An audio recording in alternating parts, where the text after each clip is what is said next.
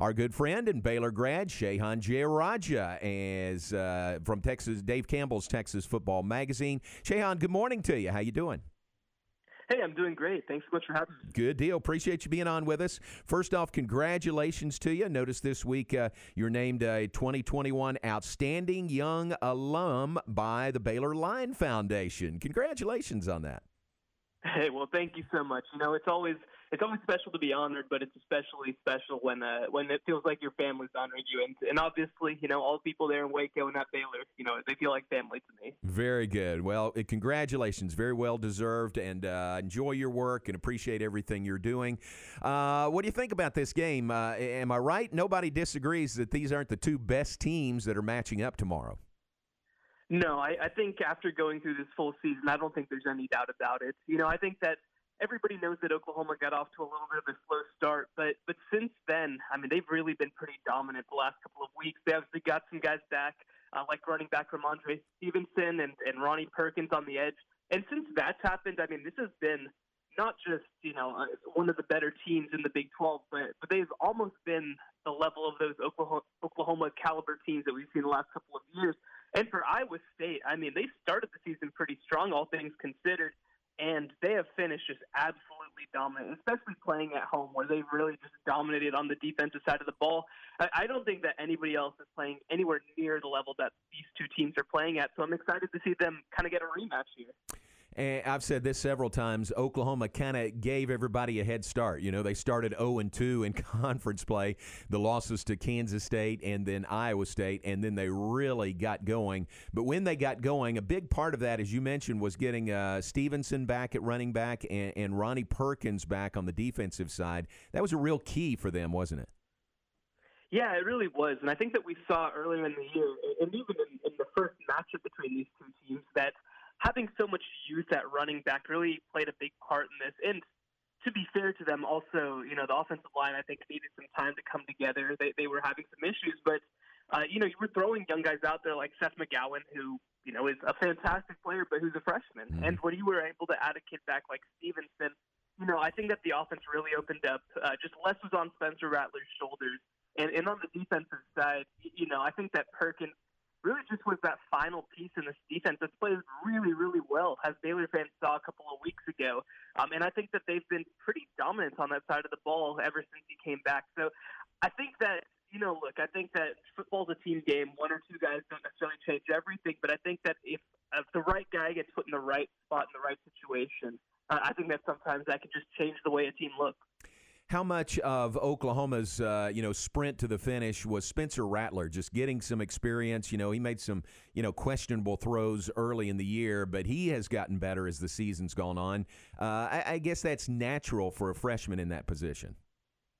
Yeah, I'll tell you what. I think that the thing you say about Rattler is that out of these great quarterbacks that they've had the last 3 or 4 years, I think that he arguably has the most natural arm talent of any of them. He throws the ball it's so effortless for him. And I think that, like you mentioned, earlier in the year, it just took time for him to kind of catch up to where he's reading defenses the way that he needs to. He obviously didn't have a 3-game non-conference slate to kind of get some of that stuff in order. And honestly, he plays two of the worst teams to have those kinds of bad games against in Kansas State and Iowa State to open the year. So since then, I think he's done a really good job of settling down a little bit. I think that it definitely helps that Marvin Mims has kind of emerged as his go-to receiver, and he knows where to go with the ball.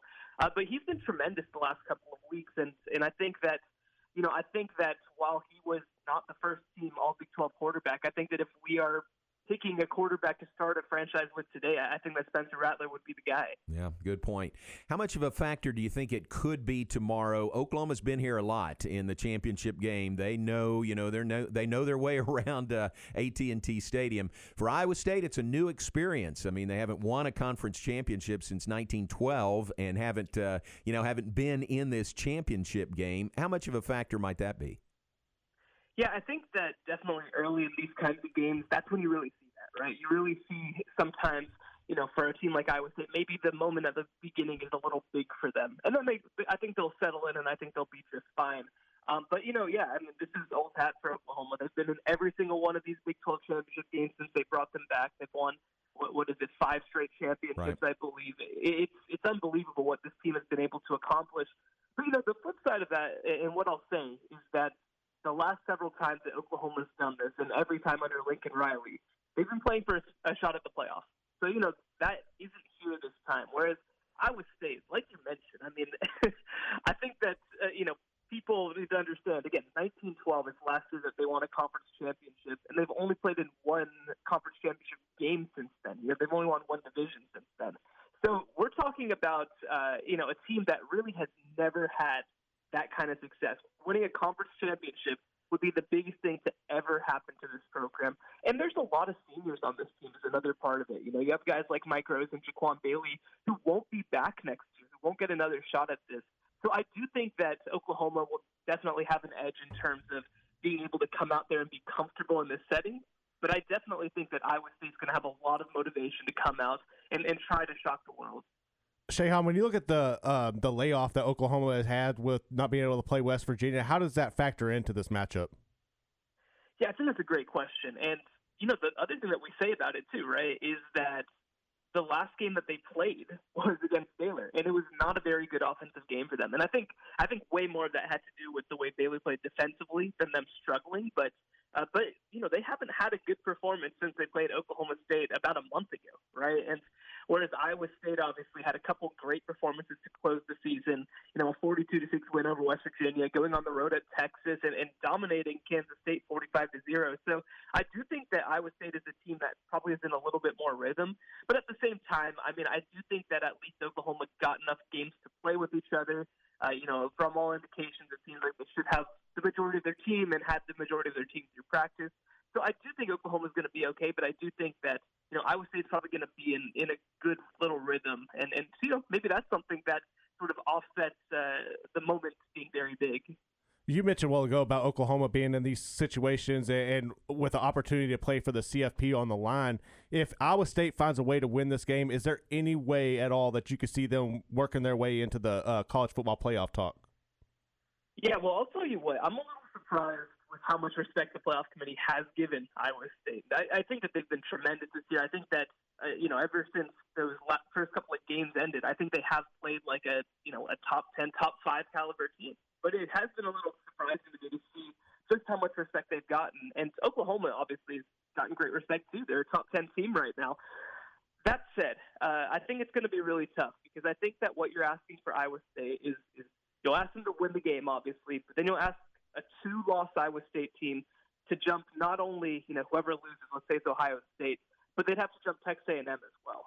And I think that that's probably going to be a little difficult.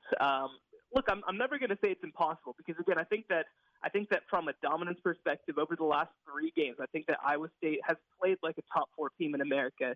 But I think it's going to be a lot to ask for them to come in and jump, Texas A&M and Ohio State and obviously, maybe a Clemson or Notre Dame. Just depends, obviously. But look, I think that there's definitely a chance. This has been one of the weirdest seasons in a while. The thing that you say about them versus Texas A&M is that they will have the conference championship bump, which, as we remember from 2014, did make a difference. I think that it's going to be interesting to watch, but I would lean towards no right now. But look, I'm not going to try and sit here and pretend that I know what the playoff committee is thinking.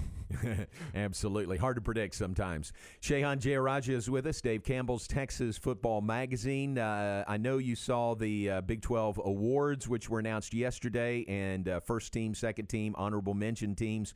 Anything jump off the page at you about any of those, either the awards or first or second teams? Yeah, I'll tell you what. I will say first, I think that it's kind of funny how difficult it was to pick the defensive team versus, the offensive team kind of fell into place. Obviously the Big 12 has been such an offensive conference for a while, but I think that everybody who watches Baylor knows, it's been probably a shift over the last 3 years or so where all of a sudden you see these great defenders coming in and playing. But that said, I was absolutely blown away that Raleigh Tejada was not even an honorable mention pick. I thought that, he has been one of the better cornerbacks in the nation this year. And actually, obviously, everybody knows what happened during that Oklahoma State game. That was a really rough game for him. But heading into that game, he led the nation in yards per coverage snap. So we're talking about a player who's been up there with anybody. He's not one of those guys with a lot of pass breakups or interceptions, and maybe that just hurts him if you're not kind of paying attention. But I was pretty blown away. And in that same vein, from West Virginia, defensive back Tyke Smith not getting a first or second team, that was unbelievable to me. It's just, I get it. It's really hard. You have to narrow it down to 8 defensive backs. You got to narrow it down to 8 defensive linemen and 6 linebackers. But I was really surprised kind of the guys that they lean towards. Look, I think that the voters are obviously, they're using their own consideration. I'm sure that a lot of them are thinking, who do we game plan for? A lot of them are thinking, who do we see make plays? I can tell you, from a media perspective, sometimes, people tend to lean on the stats when they haven't seen players play as much as they have. But I think that a guy like Tejada has been so good this year. I think that he really got job there. So Treston Ebner will return next season for Baylor. How big is that, especially from a leadership standpoint, for Coach Aranda to have a guy like that come back? Yeah, I think that's huge. I actually missed that news. So that's tremendous news for them. I think that it was obviously tough sledding when it came to playing running back in the running scheme this year. But I think that just having a guy like that, like you mentioned, a single-digit number guy, somebody who was the leader on this team, somebody who, as a return specialist was as good as anybody in college football this year. And I expect to potentially, get some national attention as a return specialist. I think that's huge. This is a guy who's kind of been there as the program has grown, who's seen the program at its highest and obviously seen it at its lowest. And I think that, especially in that running back room, I think that to have that leadership is going to be really important. And we all know what he can do on the field as a player. And also, on top of everything, I'm glad that he gets another shot to kind of, more than anything, get another shot at his senior year. This was obviously such a tough year for him and for this program overall. So I'm glad that he's going to get another opportunity to try to make it right. A hot topic here in Waco, and I'm sure for y'all up there in the Metroplex as well, is Charlie Brewer entering the transfer portal, where he might end up. And for me personally, I feel like a school like an SMU would be a good landing point. But do you know if is there any rumblings about Shane Bichelle possibly returning next season? Yeah, I think that I would probably lean towards him leaving. Now, that's not necessarily especially sourced, but I think that that's what I would probably lean towards. Right. And I think that the other thing too that you look at with SMU is that I think that they have started to reach out a little bit to some of these grad transfer quarterbacks. They've got a tremendous freshman quarterback coming in named Preston Stone, who's like a top 100 type recruit, a game-changing recruit for that program. But I think that there's a lot of thoughts in Dallas that they want to get a guy in there to maybe play for a year, to maybe help him learn the ropes, so that you're not throwing a freshman out there immediately. And, as for Bichelle, I do think, I think that there are plenty of good reasons for him to come back. But at the same time, the thing that I'll say is that I kind of feel like he's accomplished what he can accomplish at SMU. I kind of feel like he got 2 great years there. He had an opportunity to obviously be on the cover of our magazine. He had an opportunity to win 10 games there for the first time since 1983, which is just tremendous, obviously. And, they're going to lose some production, so this isn't necessarily going to be a better team in 2021. So I wouldn't be shocked if he decided, I've played 5 years of college football. Maybe it's time for me. But look, Shane's a fantastic kid and one of the best players in the state, so I wouldn't be shocked if he came back. But I do think that there's going to be an opening there. Shehan, final thought. We'll have the championship games, 1 tonight and 4 coming up tomorrow. Then the CFP does their thing. Then the bowls all line up right after that. What are the chances Big 12 gets 2 New Year's Day bowl slots with Iowa State and Oklahoma? Yeah, I think that they're in really good shape because, look, I think that heading into this game, everybody kind of assumes that Oklahoma is going to be the favorite. And if Oklahoma beats Iowa State and it's close, I mean, these are 2 top 10 teams. I don't think that either of them are going to fall very far. And especially with a team like, like I mentioned, Miami, who lost last week, obviously, in pretty tough fashion, kind of falling out of that mix. I think that potentially opens up a spot as an at-large. And really, I think that you look, too, at the SEC, Florida, depending on how bad they lose to Alabama, that could open up a spot. I think that the Big 12 is in really good shape to have an opportunity to get multiple New Year's Six bowl teams. And obviously for, what it's kind of been the last couple of years, I think that would be huge for the conference. Very good. Well, appreciate your expertise and great to visit with you and have a happy holidays, Merry Christmas, and hope to see you soon. Merry Christmas, John. Thanks so much for having me. Thanks very much. Appreciate it. Shehan Jeyarajah from Dave Campbell's Texas Football Magazine.